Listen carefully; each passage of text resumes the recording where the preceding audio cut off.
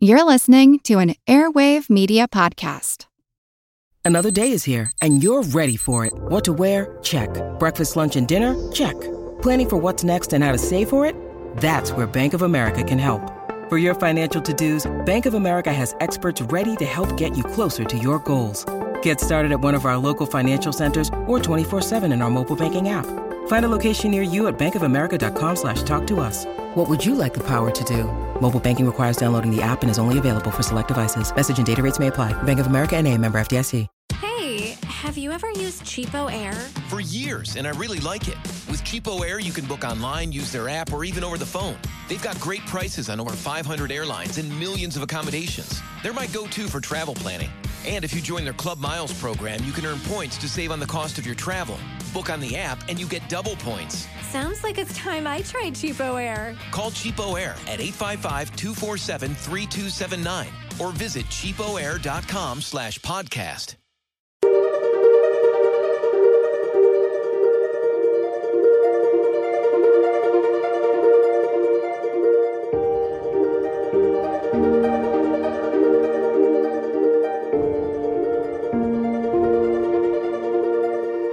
Hello, everyone. This is Angie from All Creatures Podcast. Chris and I recently covered the bush dog in episode 292, which is one of the world's most elusive canids that lives in South America. Not much is known about these bush dogs because they're so secretive. But as we talked about on the podcast, there is one scientist and her team that stood out for her work to unravel some of the bush dog's mysteries and to help conserve this threatened species. So we were able to connect with these bush dog scientists, and they agreed to come on the podcast and tell us all about their work to save the bush dog. So I'm really excited to introduce both Alice Clark and Dr. Karen DeMatteo to tell us all about the secret lives of bush dogs. Yay! Hello, Karen. Hello, Alice. Are you there? We Hi. are. Thank you. Yes, and I'm so in love with the bush dog. I didn't want just one expert. I wanted two. So we're gonna learn everything there is to know and unravel some of these mysteries. And I just know that my audience will fall in love with bush dogs the way that I did as I was learning about them in the past couple months. So thank you so much for being here. Thank you for having us. Yes, thank you for the invite. Now, before we get started, I was wondering if you could each just take a little time to introduce yourself and let us know what your background is. Karen, if you wanted to go first. Sure. So I am currently based at mostly Washington University in St. Louis, where I teach several different GIS courses, spatial and modeling. I use it a lot in my research. And then I also work in a lab there where I can process genetic samples. I also have multiple different affiliations with the Wild Care Institute at the St. Louis Zoo. They help a lot with my research. And then also several different institutions in Misiones, Argentina, where I'm based. So I'm based in St. Louis, been here a long time, St. Louis, Missouri. But I also have a lot of close ties to New England, where I call home also. Yes, we go to New England a lot. My husband's from there. So yeah, it's a beautiful part of the world, especially this time of year. It is. It is. And now, Alice, can you give us a little bit of your background? So I'm a researcher from the UK. I'm actually from Scotland, and I'm with the University of Liverpool at the moment. And I studied zoology at the University of Glasgow for my undergrad and my master's. And then I worked as a researcher and a lab technician at Chester Zoo.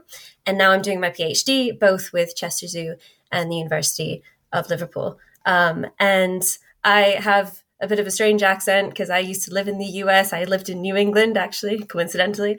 But I'm Scottish. But I connected up with Karen a few months back earlier this year because she's also a bush dog researcher, and then started working with her on the project recently. And now, Alice, did you always want to work with wildlife? Because it seems like you've definitely done a lot of really cool things so far, and you're working on getting your PhD in wildlife. And so has it been a lifelong passion, or did you just stumble into it?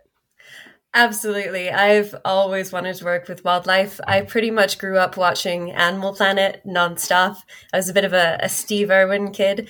So it's always been a passion of mine. So now being able to actually make it a career is just fantastic, really. And how about you, Karen? Were you a lifelong animal lover as well?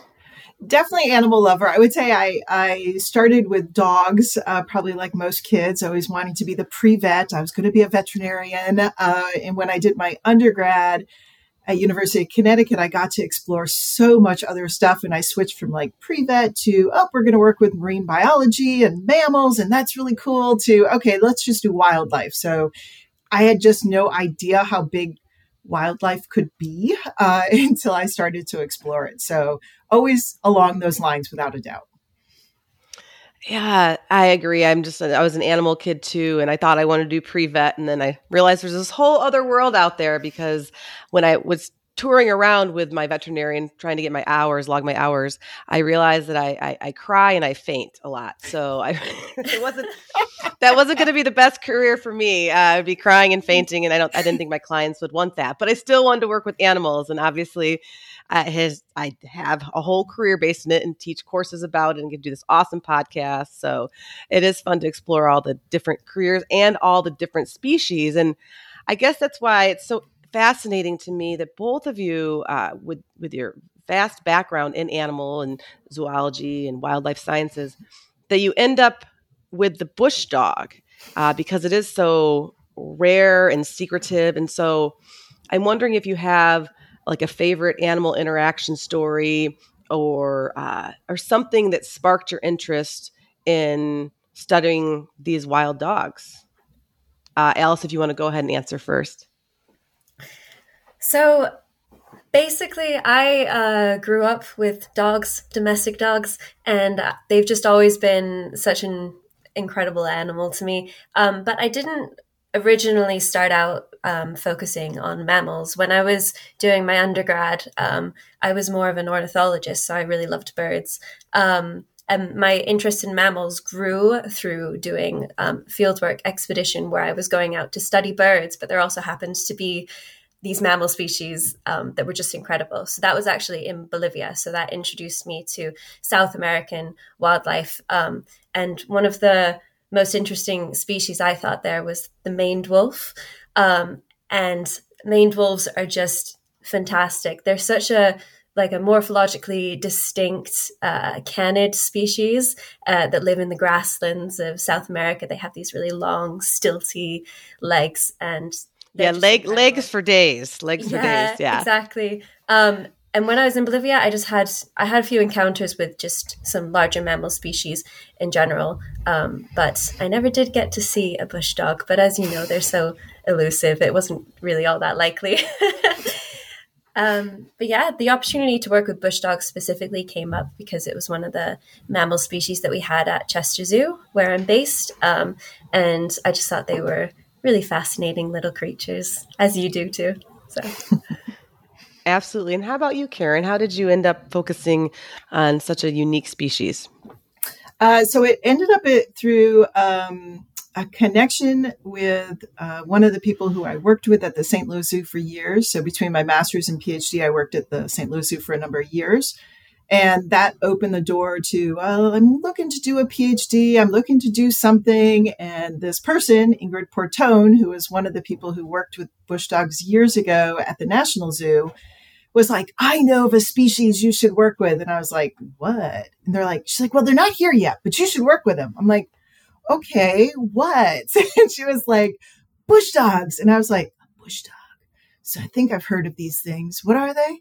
And she had worked with them for years at National Zoo, and they were a bunch coming into the zoo, and we could expand that to be able to do some more reproductive physiology, behavior, that type of stuff with them. And I was like, all right, that's pretty cool. I could do that. That would be pretty interesting. So that just kind of opened the door to studying bush dogs, like in captivity, but then in the field in multiple different ways. So just that one opportunity kind of opened up a bunch of other doors for me after that.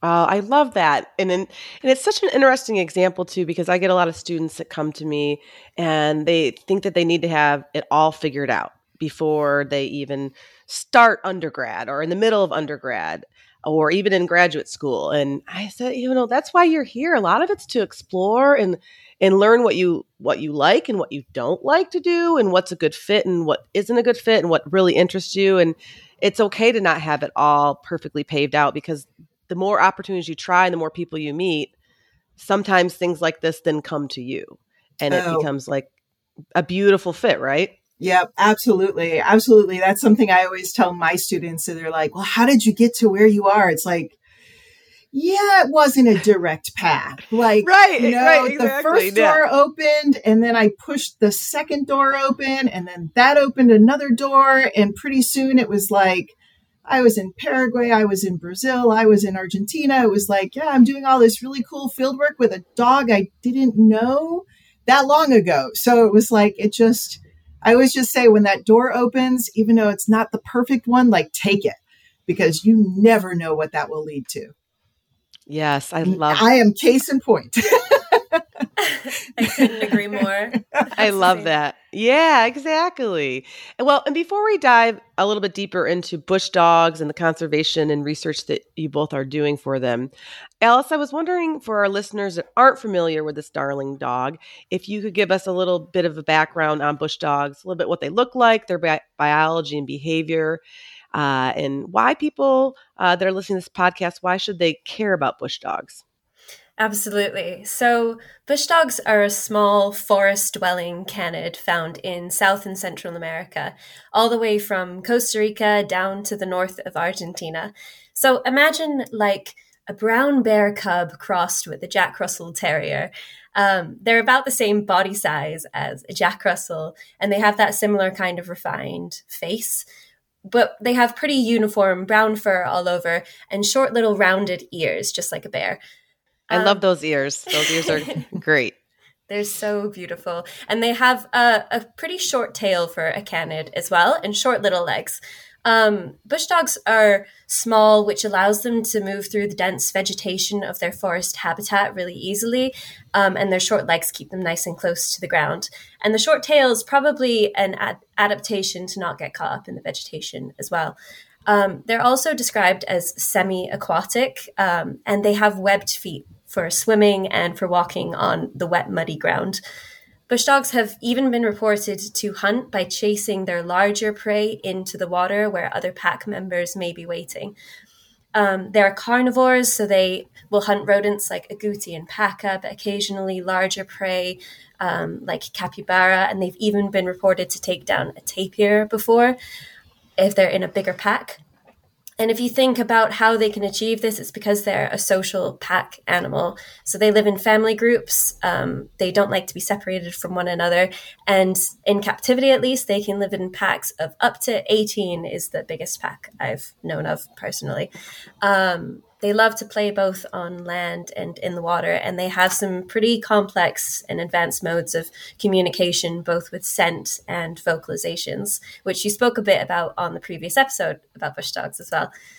And one of their most striking behaviors is that they do handstand. So the females will handstand up against a boulder or a tree to mark it with their urine, which is one of the things that I've actually been studying, is the function of this type of scent communication. Often when I talk about bush dogs, I love to compare them to their closest living relative, which is the maned wolf, which I just described a little bit before, because even though they're close relatives, morphologically, they look like pretty much the opposite of one another because they're adapted to different habitats. So we have bush dogs that are adapted to a forest habitat that are small and short, and they have a pretty uniform coloration, whereas the maned wolf, which is adapted to a grassland habitat, stands at about 3 foot tall at the shoulder. It has long, stilty legs so that it can be high above the tall grass. And as a lone species living in more open land, they have distinct fur colorations that helps them with their visual threat displays. Even the vocalizations of maned wolves and bush dogs are opposite. Wolves who live lone have a vocalization that travels really long distances, whereas bush dogs that are a social pack species have more short traveling vocalizations. And I think for me, the appeal of bush dogs, other than just being such an elusive species, is that people just don't know that much about them. And I love finding a species that people don't know that much about and bringing it to light, because I think that once people know more about the wildlife that we have in their world, they will care more and want to do more to preserve it. Absolutely. And there's just, besides just being darling, that's my synopsis of how, of what they look like. And then a little bit mysterious, as you mentioned. They are a canid species. And I was wondering, Alice, if you could comment on any similarities between bush dogs and then our domestic dogs at home, because I think that might be something too to help people connect the dots, is why we should care about them, because, well, a lot of us live with one of their cousins, right? Yes. So the canid group is found worldwide, and a lot of the canids are pretty far diverged from one another. So all the South American canids evolved separately, really, but they do still retain some of these really dog-like qualities. They're really playful, especially the young pups. They do these like bounding play approaches to start playing with one another. Oh, and cute. Then they'll often chase each other around. So at the moment at our zoo, we've got a pup who's about 7 months old, and then we have another who's a year and a half old now, and they're always chasing each other around the enclosure. And their dominance and submission behaviors are basically the same as a dog. So they will roll over to submit, and then another dog will kind of stand over the top of them. So if you've ever seen a dog do that before in your house, they'll like stand over the head of the other one. You see bush dogs do that too. And they are obsessed with sticks. At least the ones in our zoo are. Sometimes keepers will like throw a log or a stick like into their big pool so that they can go like as a group to haul it out of the water, and they'll just sit around chewing on logs and sticks. So there are a lot of similarities between them and domestic dogs too. I love that. And you can hear my domestic dog, Rainbow, barking in the background. She approves. And, but yeah, Alice, as you're mentioning, especially those puppies bounding, I'm like, that's the next viral TikTok video. I mean, I definitely watch a lot of like videos with cats and domestic dogs. So you'll have to have the zoo put some of those up so we can see their play behaviors, or as you mentioned with a stick, because that would be really cute, because I have a very nice visual of what that looks like, and I think it would go viral pretty quickly. I think that's a great idea. And now, Karen, I was wondering, with all your experience working with bush dogs over the years, if you could comment a little bit on bush dogs and what their current population status is. Is it trending up? Is it down? I know the IUCN says they're threatened, but how are they doing? How are their numbers doing in the wild? Yeah, so I would say they're declining is the common thought across them. They are considered near threatened by IUCN, the global listing, and that's mainly because we don't have enough concrete field data on them to say they're worse or better. So we're kind of stuck in this limbo category. However, there are some populations like Misiones Argentina that actually list them higher regionally. So within Misiones, they are considered endangered. And they also have like the highest levels of protection. So while globally we don't know a lot about them, and even regionally we may not know enough about them, there are some higher protections out there for that species. And what are some of the current threats? Yeah, so I would say some of the biggest threats are humans. Of course, we cause problems everywhere. But as they're like continuing to expand from, Costa Rica to Argentina across this enormous range that bush dogs have, they're definitely changing the habitat. So they're, deforesting areas or converting areas to pastures, moving into those areas where bush dogs used to exist solely or with their other, wild companions, which means that bush dogs are put closer to humans, which also means they're put closer to domestic dogs. And one of the problems with that is first of all, the loss of habitat. It can mean that bush dogs have less prey. Just habitat destruction alone will decrease the prey, but also humans often hunt those prey legally or illegally. And domestic dogs, unfortunately, will wander into forests and prey on those same game species that bush dogs need. Those domestic dogs being close to bush dogs, either in the forest or outside of the forest, are probably the other biggest threat to bush dogs, because we know that both from captive and from wild animals, that they have a real devastating impact on bush dogs, because unfortunately the majority of these dogs living so close to bush dogs are not vaccinated. They're not cared for like we may care for our pet. And so they have, external parasites, internal parasites, viruses like rabies and parvovirus.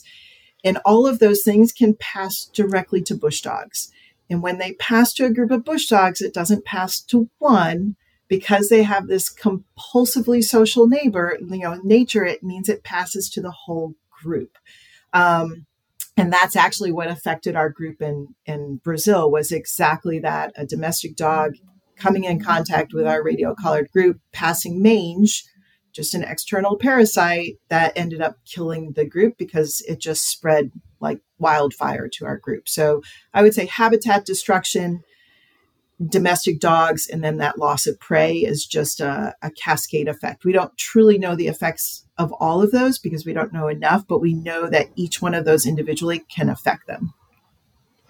Yeah. There's always a lot of issues when the domestic dogs can come into a wild dog population. I know when I was at the zoo in Chicago, they had a really interesting campaign over in Kenya, I believe, to actually vaccinate their domestic dogs that were, uncared. They didn't have homes. They were kind of like street dogs, to help vaccinate those dogs. So when they do encounter wild dogs, that they would at least be vaccinated for at least maybe potentially knock down a few of the threats, but not all of them. So I thought that was a definitely an interesting campaign that I know had a lot of support. So yeah, it's hard with all these zoonotic diseases and then humans. And we're definitely glad that bush dogs have you and your team fighting for them. And so, Alice, speaking of bush dogs and research and trying to learn more about their behavior, I was wondering if you could touch on a little bit of what an average day looks like for you in the field when you're studying bush dogs and what you're trying to learn about them with your research. And then also, I know back home in the UK at your university, you do a lot of zoo-based research. So if you could touch on that too, so we know a day or a month in the life of Alice. Yeah, definitely. So for my PhD, I focus more on the captive side of bush dogs. We research them in captivity so that we can better understand them in the wild as well. And currently I'm researching reproductive and social behavior of bush dogs and how we can best manage it to improve their reproductive success in captivity. Because it's highly variable and canids are generally difficult to contracept and to control their breeding as well. So to start with the zoo stuff, a typical day in my life in the zoo would be doing my behavior observations of the pack that I have, but also talking to keepers and the bush dog coordinators in other countries. So I'm working with zoos all across the world, but mainly in Europe, to gather more data on how reproductive success and litter survival can be linked to things like social group composition, husbandry, disturbances, and use of contraceptives. So I spend, honestly, a lot of time at my desk when I'm at home, or just doing behavior observations of the pack. And then when I was out in the field working with Karen, I was in Argentina for 5 weeks. So we did 3 weeks in the field, and I was working with her team of Proyecto Zorro Pitoco, which is Karen, Orlando, and Delfina is the core team. And we would go out to do survey transects each day with DJ, the dog, who's trained to detect scat samples from a variety of predator species, which includes the bush dog, and then also their prey species as well. So we would go out into the forest and let DJ sort of scan the area to detect samples. And whenever we found a sample, we would pick it up and mark the GPS point and take a swab so that we can take it back to the lab for DNA analysis. So after a few weeks of doing that, we went back to the lab, which is in Posadas, in Argentina, and we were doing DNA extraction and PCR to try and isolate the fragments of DNA that can tell you what species each of the samples is from. And then you can go down to the level of the sex of the animal. And depending on how good the quality of the DNA is, the individual. So my days are different depending where I am, really. But at the moment, I'm in my final year of my PhD. So there's a lot of writing. Oh, congratulations. Don't quit now. I know you might want to, but just stick with it. I promise. It's worth it. Yeah. So a lot of writing and looking at the data. I've collected data from around 30 zoos worldwide so far about their past 10 years of breeding bush dogs. So it's a lot to sift through. And then I have all my behavioral data as well to look at. So, a scientist's job is stress. You're being very nice about it. I made it to the other side. So now I can say it's very, very hard. I'm very proud that you've come this far. Don't give up. And yes, I remember walking by like coffee shops and being like, they're hiring. I could just go there. I could just do that. What?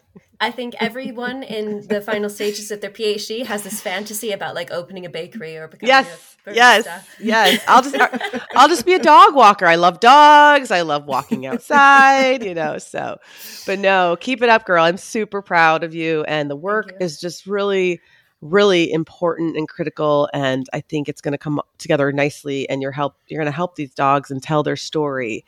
And it's hang in there. We'll definitely talk in a year when you're on the other side of it though too. So. Yeah. Well, I think that honestly, what keeps me going, is I do just love these animals so much. And I think that if I wasn't that passionate about the species that I was studying, it would be a lot harder to keep the motivation to plod along. But honestly, I just want to find out all that I can about them. So that's the motivation to go through all this data. It's like I need answers. Yes. Well, Alice, we applaud you. And I actually just got goosebumps because that is exactly how you get through your PhD when you're studying something that you really love and you want to help and find answers. And a lot of times the answers lead to more questions, but that's all part of it. So we definitely appreciate your work. And Alice, you touched on it a little bit in the last answer, but I wanted Karen to talk to us a little bit more about this conservation organization called Proyecto Zorro Pitot. Oh, let me try that again. Hold on. I got it. I took a lot of Spanish in high school. You can't tell, You're close. Proyecto Zorro Pitoco. Very close. We would say Proyecto Zorro Pitoco. With a J versus the Y. With a Y. Oh, Proyecto Zorro Pitoco. Okay. Yeah. But it's technically the Bush Dog Project. Literally, I love that. The translation. Well, I love that. Yes. So the Bush Dog Project, what is the mission? Can you touch on that a little bit?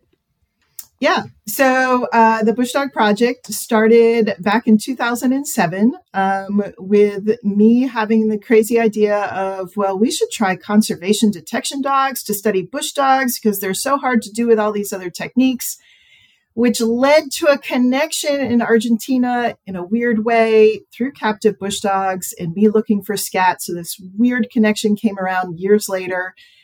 And we ended up in Misiones just seeing whether or not dogs could study bush dogs. And so what grew as a pilot project in 2007 is now we call it this multi-pronged project because it's got more arms than we know what to do with, but it keeps growing with this goal to understand the species that exist within this habitat and protect them. And the way we're doing that is we started with just the bush dog, but then as Alice mentioned, we expanded because the bush dog doesn't live by itself. And interestingly, even though it's very, very small, it actually requires an area of home range. The size of the area it actually needs is actually more equal to a jaguar or a puma than a small cat species. So they've got these incredible demands on their habitat that they need to survive, especially with large groups. And so we expanded to include, beyond the bush dog, jaguars, pumas, ocelots, and then the southern tiger cat. And as time grew on, we also knew, carnivores don't exist in a vacuum. They need to eat something. So let's include their prey. So we included things like tapir, two species of peccary, paca, and agouti. And so we took all this information that a detection dog allows us to collect, because before our study, the majority of things were done with camera traps. Nothing wrong with camera traps, but with bush dogs, camera traps don't work. So we needed other techniques, and detection dogs allow us to not just survey really big areas really effectively, but search for all 10 species at the same time without having to repeat things. So basically, every other summer or so, we spend almost 4 months in the field, 3 to 4 months in the field, collecting data on all these different species, coming back to the lab, processing them for species, individual, and sex, and then doing GIS modeling that allows us to look at, okay, this is where the bush dog exists, the jaguar, the tapir, all these different species. These are how they're similar. This is how they're different. This is where they're really close to humans. These are the habitats they prefer. And we can kind of design like the best areas. And as the project grew, it became obvious that we could use this data we were collecting to not just conserve the species, but also the habitat they depended on. And so Misiones is pretty unique. It's got this enormous remnant of what's called interior Atlantic forest, which I typically describe as most people know a New England forest, which is Atlantic forest, and then just throw a bunch more bamboo and vines in it and make it a lot more denser, and you got interior Atlantic forest. And that's what's in Misiones. And so our goal was to actually protect this forest, which the government said was protected back in 1999, but was never really protected on the ground. And so we're using dogs and genetics and GIS and all these other things to try to make this green corridor a reality, which would mean bush dogs and everything they depend on would be protected in that same thing. So kind of what grew as this tiny little thing became this massive project that works with the landowners that live in the region, the anti-poaching patrols that are in that region, training lots of students and volunteers to basically use these techniques there, and as well as take them to other places in the world. So it kind of became this big thing of like, yes, we're doing this for bush dogs within Misiones, but hopefully it can then expand to other regions where bush dogs are also occurring, or just other species are occurring in general. Well, Karen, it's like you were talking earlier, like when one door opens, you go into it. And then that leads to maybe another door or two or arm of the Bush 20. Dog Project, or 20, and then you go into it. And so, yeah, I'm sure if 20 years ago, if you asked yourself that if this was a project you were going to be spending a lot of time on, you may have said no, because it took all those doors to get there. And so I just think it's really inspirational of how just letting opportunities unfold and then taking risks and then doing it, and how something can grow from, as you mentioned, just bush dog conservation to this huge umbrella of species and land and people that you are working to conserve. So that's just really incredible. And so it's definitely not done in a vacuum.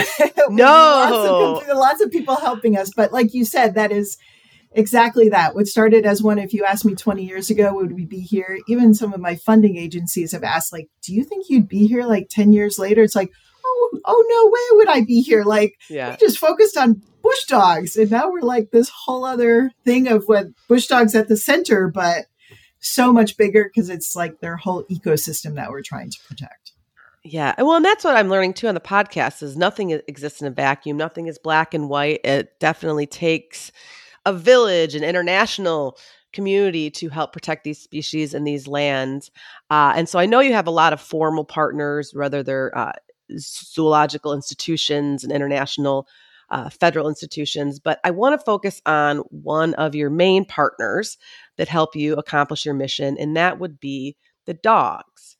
The domestic dog. I know you've had a couple throughout your tenure with this project. These dogs help you find the scat, and then you collect it to process it back in the lab. Mm-hmm. So I was hoping you could touch on how much scat they're trained to find and how they're actually able to find it, I suppose. Mm-hmm. So, we've had several dogs through the project. A couple of dogs have been based down there also. I would say that the first thing we start with is I've worked with a lot with a group pack leader detection dogs out in Washington State who got me into this and trained me on this. And through them, most of our dogs have always been rescue dogs, which are great because they're a couple of years old. They're typically abandoned because they're extremely high energy, not a good pet, like totally psycho.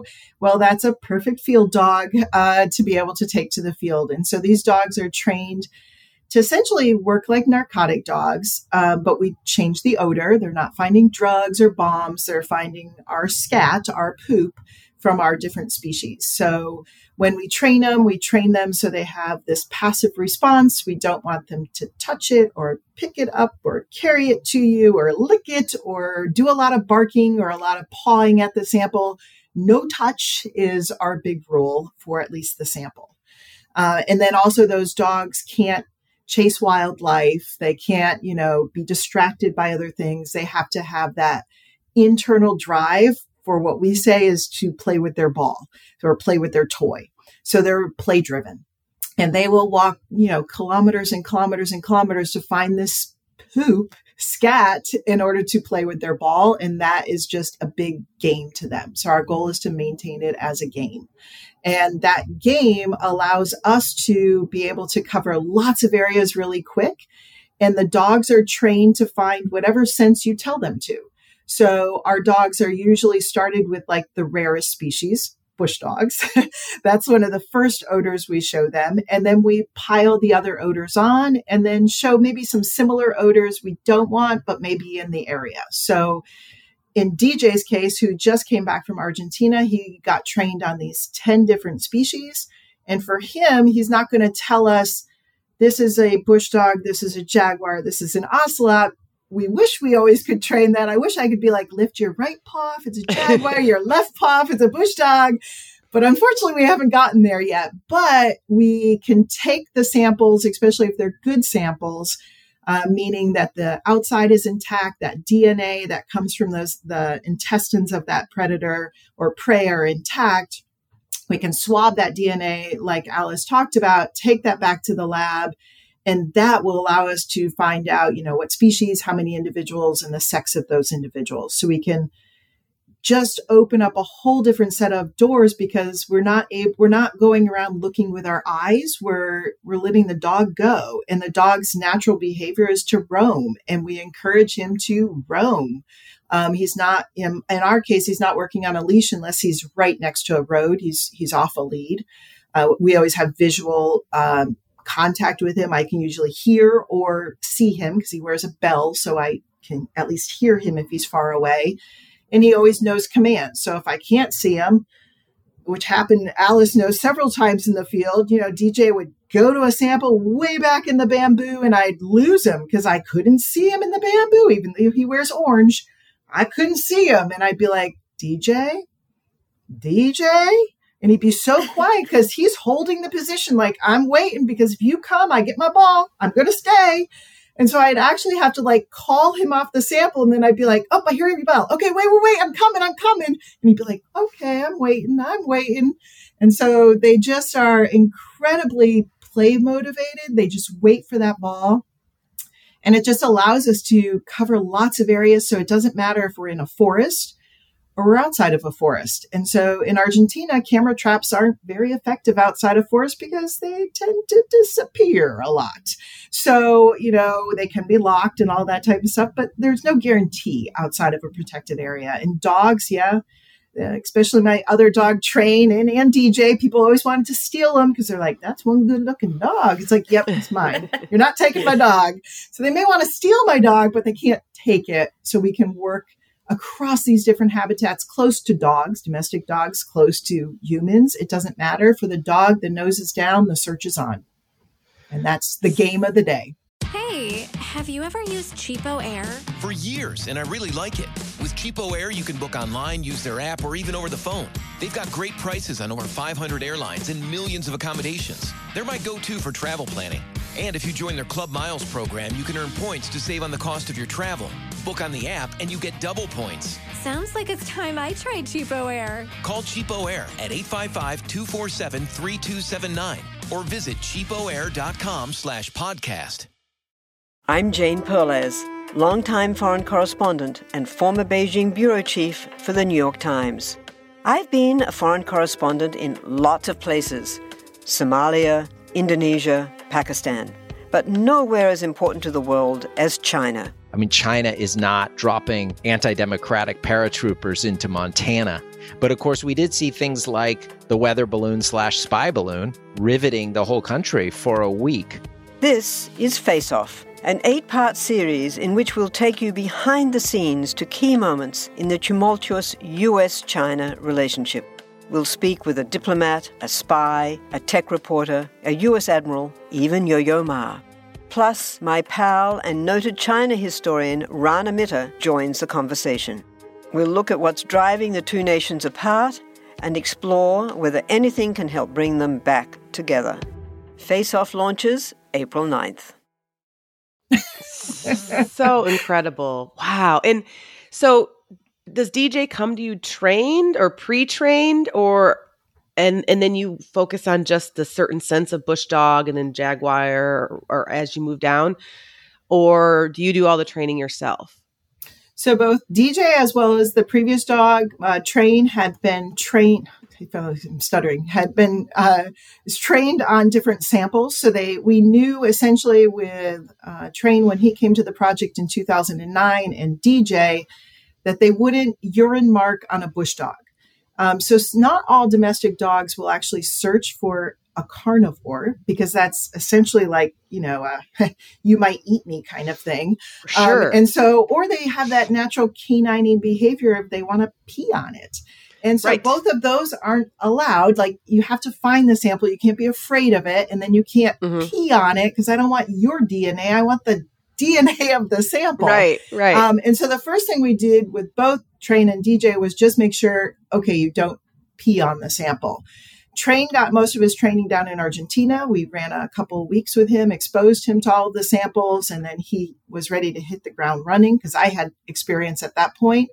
And then DJ, I was fortunate enough that he had gotten some preliminary training in Washington State, and then I had the opportunity to work him in Nebraska on a mountain lion cougar project, which let me see the second part. Will you work in an open field situation? Are you able to not chase wildlife? Like, what do you look like?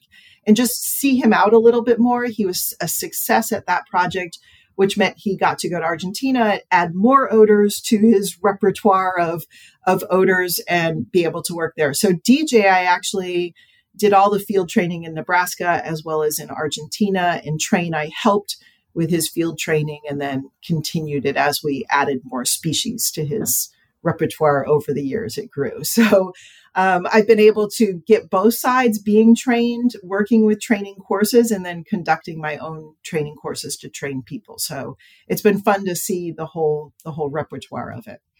Yeah, that's so fascinating. And Karen, really quick, when you guys are out in the field, like if it's a field day recently, you just got back from Argentina with DJ, is it like you might find a pile of scat? Oh, there's my rainbow girl. Good timing. She says, talk about me. Talk about me. She is very energetic, so she would actually probably fit the bill. Although she has a high prey drive, so that would have to be trained out of her. Yeah, that would be hard. Yes. Hold on 1 second. Let me see. Okay, I think we might be good. We might be good. She'll let us know. I should whisper. How often does DJ? there, she couldn't hear me. Is it like he finds a sample once a day and it's like, yes, like, wow? Or is it like a couple piles a day, or does it just totally depend? Totally depends. So it depends, sometimes if we're in really dense habitat away from maybe poaching or humans, you might find a lot of samples, and other days you may walk all day and find very few samples. So in either case, one of the things with these dogs is we always carry samples with us. So they always get to play during the day. That's how they're working. And so these dogs, just like us, will lose motivation over the day. Like, okay, we're not finding anything. What do you want me to do? And so they know it's your sample. They know it's the same sample they worked with training or whatever, but it's still a time to play. And so there may be days walk very few miles because we're collecting samples all the time, in which case we don't cover a lot of area. And other days we may cover a ton of miles because we don't find anything. And so sometimes how much we cover will depend on how many samples we find, how tough the terrain is. But DJ will, sometimes find a lot and sometimes find none. I would say when they are not finding none, that's when you're like, oh, look at this tiny little sample that only exists. Like it's a little tiny piece of hair that used to be a sample like 2 years ago, but here it is. And it's like, and oops, okay, it's right by my foot. There. Like, oops, I got to identify it. Normally I would pass it, but this looks so good. You should collect this. And it's like, okay, yeah, you're desperate. But it's all a game. So yeah, the day to day completely varies. We always are like, oh, your backpack's getting heavier and mine is getting lighter because we're taking supplies to collect it out of mine and putting the collected samples in another. That's like, woohoo, that's a good day. Every day we always say negative data is still data. Like, okay, there's nothing here that tells us there's nothing here. That's I love that. So it's very important. It's still important to collect that data. Absolutely. Absolutely. And most listeners out there know that I have worked a lot with feces in my own research. I love feces, all things feces. And so the feces, the poop, the scat can tell us so much. And I was wondering, Alice, if you would be willing to touch on a little bit about what you learn in your work at the zoo from feces and how you're working with it and how it's helping the species that you're studying. Yeah, so as you say, there's a huge variety of research that can be done just using scat samples. You can do DNA analysis like they're doing in Argentina. You can also look at the gut microbiome. You can look at parasite transmission, and you can look at hormones, which is what I've been specialized in. So when I started working in the lab at Chester Zoo, I was an intern in their conservation physiology lab, which is basically just wildlife endocrinology, looking at the hormone levels of the different animals in the zoo. And you can do this with birds, mammals, and reptiles. And it tells you a lot about their reproductive health, if they might have any reproductive pathologies you need to be aware of. And you can also see things like when an animal's most likely to be in estrus or when they're pregnant. So during my master's research, I worked on developing a tool to non-invasively detect pregnancies in a variety of equine species. So it was Grevy's zebra, Przewalski's horse. My favorite. Grevy's. Yes, we'll have to talk about. I haven't on the podcast. We've been doing this now for like 4 years, and I have not covered zebras because I think the Grevy's is my number one. I worked with them for years at the zoo, and I'm like, I think that's gonna be like the last episode. Like we're done. I'm like saving the best for last. I want to get all the Grevy's researchers out there, and so, anyways, a little sidebar. Yes. Now I'll put you on the list for that. Okay, but well, anyway. I can tell you. Give me some of their poop, and I can tell you if they're pregnant. That's that's an important. Well, they're endangered, so that's a really important skill set to have for sure. Exactly. So, so what I also did. So after I finished my master's, I worked back at the zoo for another year as like an independent researcher. And what I was doing was I was helping to refine and develop the methods that they used to test the reproductive health of female African elephants, black rhino, and Grevy zebra, and a few giraffe species for use in the field. So at Lewa Wildlife Conservancy in Kenya, they were building a veterinary diagnostics lab. And one of the things that they wanted to do was have some robust methods to do hormone assays in conditions where you don't have as much control over the climate as you would in lab, like in the UK or in the US, for example. So what we were focusing on mainly was being able to monitor things like, is this black rhino that's in this reserve pregnant, and because that could make them more susceptible to things like poaching or predation because they have limited mobility. And also just to know what's going on with the animals that you're trying to manage within a reserve. So as well as helping you know more about animals in captivity, it really can be applied in the field. Yeah, it translates nicely. Exactly. And then a good friend of mine for her PhD work, she's collecting fecal samples in Kenya as well from a variety of hoofstock species. So she's looking at the parasite transmission between livestock and wild hoofstock. And because, like Kara mentioned before, domestic animals transmit diseases to wild animals all the time. And as humans are starting to encroach more on these habitats, you get a lot more of that domestic and wildlife interface. So yeah, collecting poo can tell you a huge variety of things. It's very useful. We love it's poo. Underrated. You nailed it. It's definitely underrated. And I'm glad that we're able to get people, hopefully, number one, excited about bush dogs. Number two, excited about scat and poop, because it's very, very helpful in the fields of both wildlife endocrinology, but also in captive zoos as well. So we can learn more about those animals and have it translate into the wild to help conserve them. And so now, Alice, I know you're working on your research, so I'll bother you in a year or so about what some of your data has shown us. But Karen, you've been working on these bush dogs and this bush dog project for years now. So I'm wondering if you can share a little bit over time of what your data has shown you. What have we learned about these secretive bush dogs? So I guess it depends how far back you want to go. But, if we look back even with our first kind of work in Paraguay, looking at them and trying to lure them in using this ever important vocalizations and urine that they have, we learned a lot about in terms of they use those vocalizations during, traveling apart from each other, that vocalizations are really important for both short and long distance communication in bush dogs. It can actually be used to lure them in, especially we think if individuals are by themselves.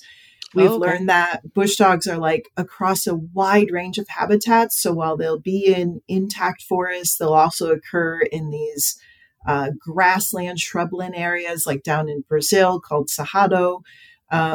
And they occupy those areas also in fragmented areas. So what we learned in Brazil when we were actually able to radio collar a group was if bush dogs are in these semi-fragmented areas, they have really big home ranges. But once you start increasing the amount of fragmentation, they need even bigger home ranges. Oh, wow. And that's mostly because of the fact they have lower prey. And so, especially if you've got this big family group trying to move together, that's going to require more prey. So in Brazil, we would see our group of just 4 to 5 individuals consume maybe one armadillo every day, every other day. Wow. Which is like, okay, do we need an armadillo introduction program? Because that's a lot of armadillo. And so what we've learned, though, was, a lot of species like jaguars and puma are considered territorial. They walk like the same area over and over again. They've got this boundary that they urine mark on. They leave scat on. They patrol in a way. Well, bush dogs are kind of semi-nomadic. They're not truly territorial. They have these areas they use, but then they rotate those areas over time. And so while their home range is equal to about the size of, say, a jaguar and puma, they use it very differently. They use these like small areas where they tend to hunt really intensively for a couple of months, and then they move to another area. And over time, they'll rotate back to that area. And my thought is, prey has recuperated. They can go back to hunting in that area. They're so hard to study in the wild because you could literally walk over a group of bush dogs and never know it because they spend almost half their day underground. And so they are living in these burrows during the day, becoming mostly active in the morning and at night. And during the day, if they especially have captured a prey, they may bring that prey back into their burrow, eat it, cuddle, sleep, and then at the end of the day, take back off again. And so they're so hard to understand, one, because they're hard to see, and two, they cover these enormous areas at irregular intervals. So it's not like you could put a camera trap in location one, because it may be, okay, they spotted them there. Well, it could be 6 months before they pass back by location 1 again, because they are semi-nomadic. They're moving all over the place and not repeating it like a jaguar, which are easily captured on camera traps. So some of these behaviors are just fascinating. In Argentina, we haven't been able to like physically see them because we're working mostly with their poop. But there have been, these opportunistic sightings that people report of, say, a dozen individuals walking through an area.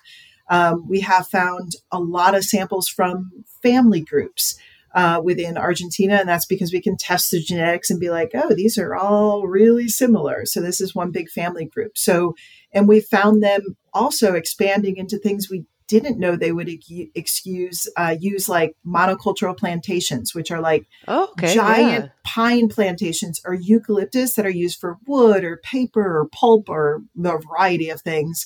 But they use those, and prey use those also. And so things we thought were like, oh, that's bad, they can actually use. And the prey, since the prey is using them, they can live there. And so we've learned a lot in terms of like, yeah, there's definitely optimal areas. There are other areas that maybe not as optimal, but that combination of areas works. And Rainbow agrees. She does. She's like, I love that approach. That's really helping. But it is so interesting, like you said, that they can be that flexible and go into areas where you may not necessarily historically think that they would. And then is some of this data helping you learn where to protect them or different areas where the government should add protections? Yeah, so in Misiones, Argentina, we've been able to use the data from the bush dogs and then all of these other species to figure out, okay, bush dogs like these types of habitats the best of others, and then be able to evaluate outside of legally protected types of habitat, where's the best, most optimal area to protect. And because we focused on multiple species, one of the things that's often designed for protecting wildlife are these wildlife corridors or biological corridors, which identify like this is the best habitat to protect. And what we've been able to do, because we paired bush dog with all of these other species that sometimes are really restricted to forest and other times really flexible, we've been able to say, okay, within Misiones, this is like the core area within the northern and central southern zone. We should focus on protecting this area. And so within the northern and central zone, we've identified an area probably about the size of Rhode Island that should be protected, should be conserved. And then from there, we're also just expanded this past year into this region we call the central southern zone, which is really the limit probably of bush dogs in many species within Misiones, because there's so much habitat fragmentation going on south of that region. But there's still a ton of habitat, a lot of these pine plantations, a lot of native forests mixed into those pine plantations. So we're finding that, okay, these are the limits. These are how close to humans they can exist. These are kind of the optimal areas where lots of species are occurring.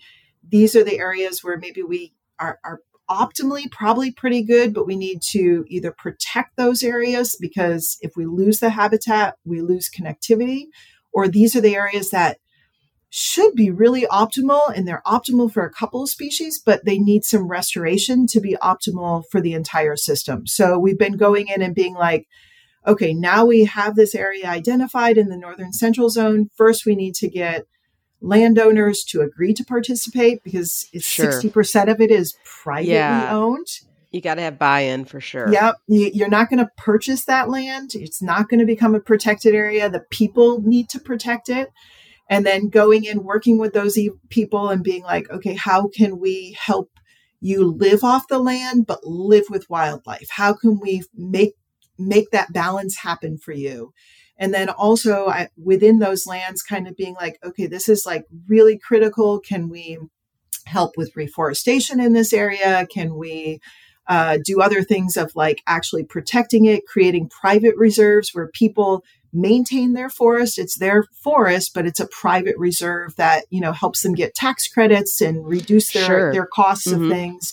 And then also just, identifying one of the things we identified through the conservation dog work, as well as work with the park guards in the area, was, poaching is a real threat to both carnivores and their prey. And so reinforcing on the ground the efforts of these park guards that go out and, find poaching and stop poaching. And so most people think of like, okay, yeah, that's done in Africa a lot. And, when I mentioned, well, we need to get bulletproof vests and machete-proof vests and night vision goggles and all these things are like in South America.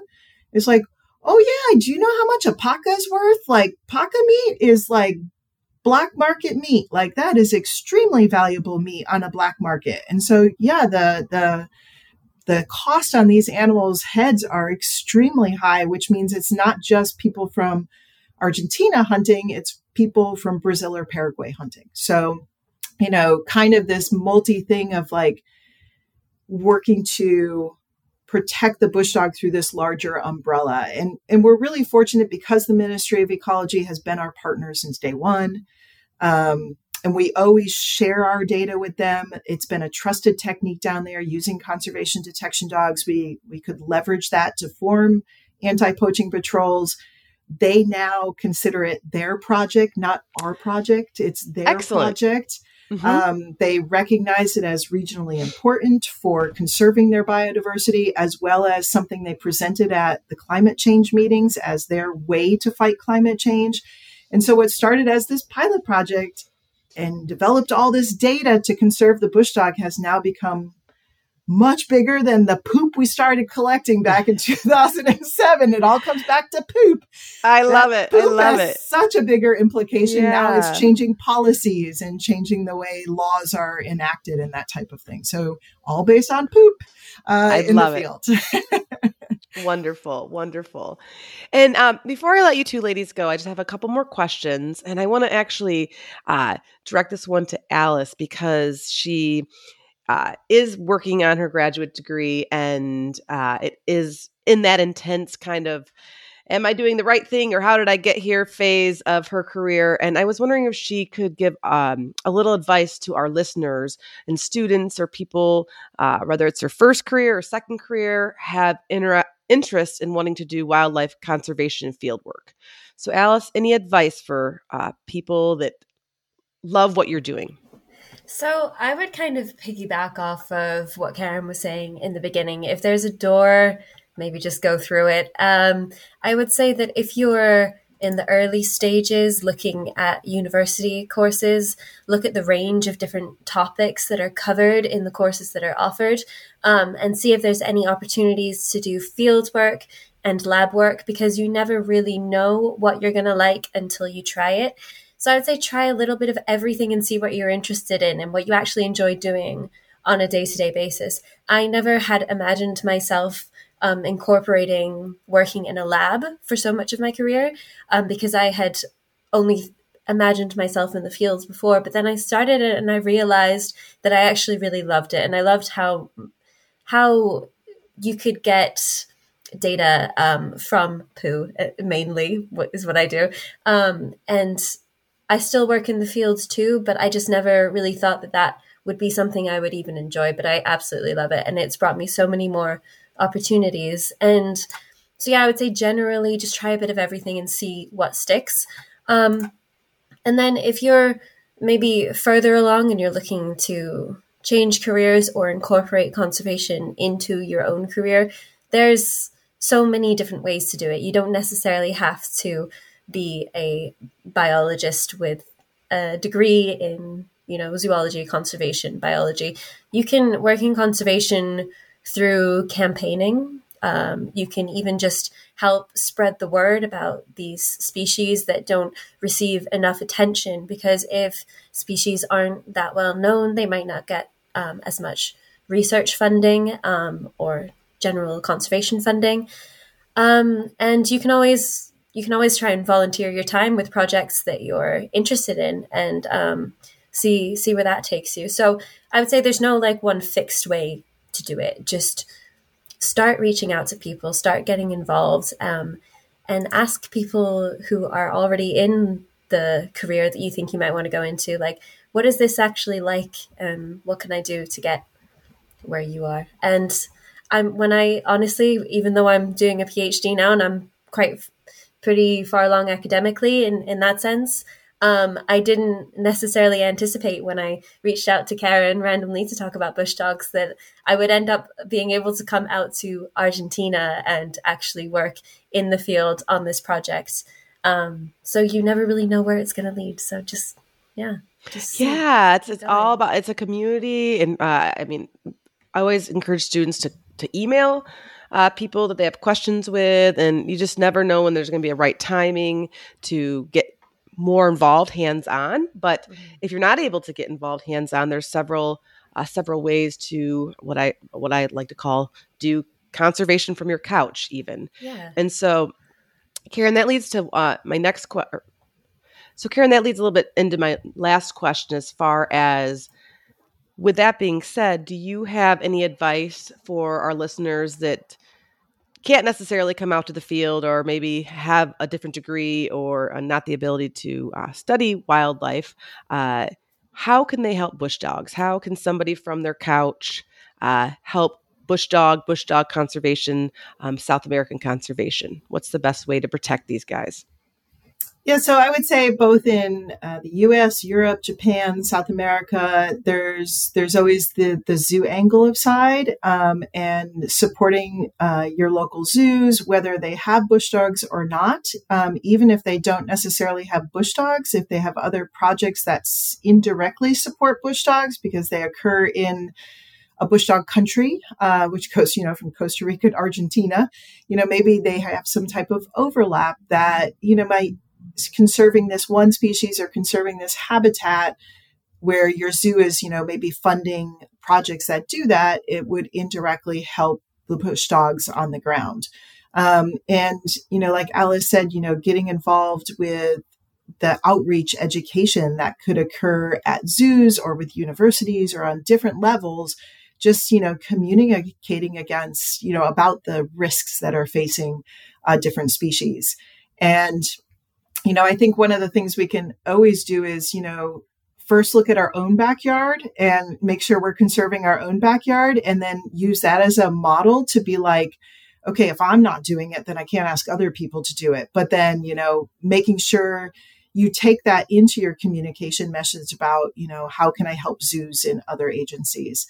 And you could always get in contact with researchers or projects. And, if you can't physically volunteer, maybe you can help in other ways. Maybe it could be processing data or doing, videos or putting compilations together of different informations that they have, or some other type of PR for different projects that may be out there. In other ways, you can just indirectly, follow and support those people who are out there doing it. And, sometimes just that keep going, get you through, like Alice knows now, get you through those tough times when you're like, oh my gosh, why am I doing this? But those little support from other people are like, okay, we can keep doing this. So I think there's just so many things, like from the couch, doing it with zoos, with conservation organizations, and think big, think outside of just the bush dog, but think about the habitat, the species they coexist with on so many different levels. If you conserve that big package, that big umbrella, you're going to protect the bush dog at the same time. Absolutely. And I also have to touch on your Facebook group because it's very famous to me now. And like you mentioned before, Karen, it all started with poop. And it's all kind of comes together with poop because your Facebook page is called Got Scat, right? Yes. Can you just quickly touch on that and how our listeners can find more information about the Bush Dog Project and also see photos of your current domestic dog, detection dog, DJ. And of course, there's wonderful photos too about Train. I've fallen in love with Train on there, who's currently retired. So yeah, how can our listeners find out more about Got Scat, and if there's any other websites that would be informational that you could promote? Yeah, so I would say the two biggest ones we have going are Got Scat, both on Instagram and Facebook. And we use those two platforms to talk about the research that's going on there, post updates on our students, on big things that are happening in the field, any articles we're linked to. We also use it to, a lot of our dogs work on other projects. So even in Argentina, we've had dogs that work on primate projects outside of our project. DJ and Train will work in Nebraska doing cougar work also. So we use it to not only follow the project, but follow the dogs on their adventures and their training and keeping them up to date. So both Got Scat, which started, I was like, I don't know what to come up with for a name. And I was like, oh, Got Milk, Got Scat. Let's do that. So there we went, Got Scat. And it's been there ever since. I would say we haven't done the big Facebook page, but even through Instagram or Facebook, you can always reach out to myself and I can get back in touch with you via email or phone calls or whatever. And then that's how I've gotten in contact with a lot of people over the years, people from different countries that have come down and volunteered on the project, or just even people at different zoos that have connected with the project to provide funding or just, information to their people, their staff and other people. So it's a great way just to connect. And if you have more questions, we're happy to try to help you. And then if there's opportunities in the field you think you can participate in or are interested in participating, we can always explore those, definitely, both in Nebraska as well as Argentina. Excellent. And is there an actual website for the Bush Dog Project that our audience can go to, or is it all just through Got Scat? It's mostly through Got Scat. We've always looked at doing a larger page, but usually all of the fieldwork, grant writing, manuscripts, lab work take over priority. Well, maybe there's a person out there that would like to create a Proyecto Zorro Pitoco page. Get in contact with me. We have got lots of materials that we could definitely put up on that Facebook, that web page. So yes, if you're out there and you've got those skills and the time, we don't have the money, but we could maybe find other ways to reward you with Proyecto Zorro Pitoco gear of some kind. So we can get you outfitted. As Alice knows, we've got some cool stuff. So well, that's awesome. And yes, I mean, I've had people reach out to us on the podcast they'd like to help us through their web design skills because I lack those. Chris is great at it, but time is, as both of us being professors, time is a big constraint, as you very well know, and we don't have resources we don't have. So it takes a community, and that's what I hope this podcast is building by talking to experts like yourself. And so I will help push that on our normal podcast. But for any listeners out there, as Alice pointed out, there's several ways to get involved. You don't have to just be out in the field hiking through the forest. You can definitely be at home on your computer, which we all learned that definitely during the pandemic, there was a lot of networking and things we could still do when we weren't necessarily in the lab or in the field. So, but in the meantime, everyone should go to Facebook and Instagram and search for Got Scat, and to help connect with Karen and Alice and the Bush Dog Project, and just learning more about the work that they're doing, learning more about bush dogs, and to help show support as well. So I hope that everyone listening will do that. And I want to give a huge shout out to Alice.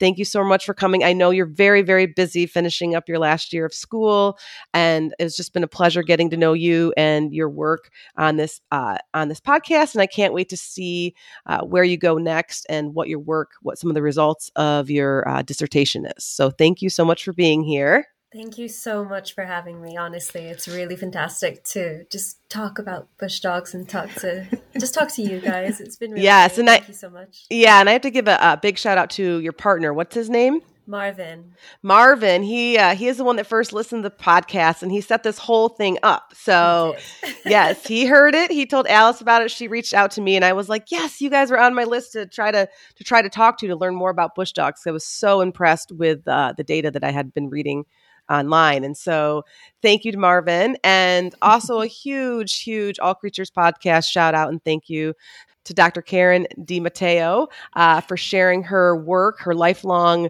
work that just keeps unfolding and growing. And I just appreciate your time and your passion and all the hard work you are doing for bush dogs. It's really incredible. So I thank you for your time and all your passion and your stories coming on the podcast today. Oh, thank you. It's been a pleasure. I'm always happy to talk about bush dogs. So they're definitely a passion, and I'm happy to just share it so that maybe other people are interested in them, because we definitely need, help to understand this, crazy little species. So anybody can help on that. I think thank you for the opportunity to talk about these guys once again. Yes, I want the whole world to know about bush dogs. They're such cool little creatures, and we definitely need to conserve them in their habitat. And Karen, I'll definitely stay in touch with you too, because the Wildlife Institute is one of my dream jobs as well. So if they're ever hiring, let me know, because I would love to come there and be part of that team some way, somehow. Who knows how doors open, right? Hey, I will keep my ear to the ground and put feelers out. Not a problem there. Yes. I love it over there, and everything they're doing for animal conservation in the zoo. It's definitely one of my favorite zoos for sure. Yeah, it's an amazing zoo. Awesome. Well, thank you, ladies. We'll stay in touch, and I appreciate all your time and your love for bush dogs. And thank you so much for sharing them with us today. Awesome. Thank you, Angie. Good to see you, Alice. Bye-bye. Bye.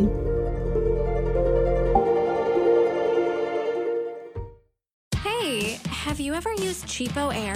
For years, and I really like it. With Cheapo Air, you can book online, use their app, or even over the phone. They've got great prices on over 500 airlines and millions of accommodations. They're my go-to for travel planning. And if you join their Club Miles program, you can earn points to save on the cost of your travel. Book on the app and you get double points. Sounds like it's time I tried Cheapo Air. Call Cheapo Air at 855-247-3279 or visit cheapoair.com/podcast.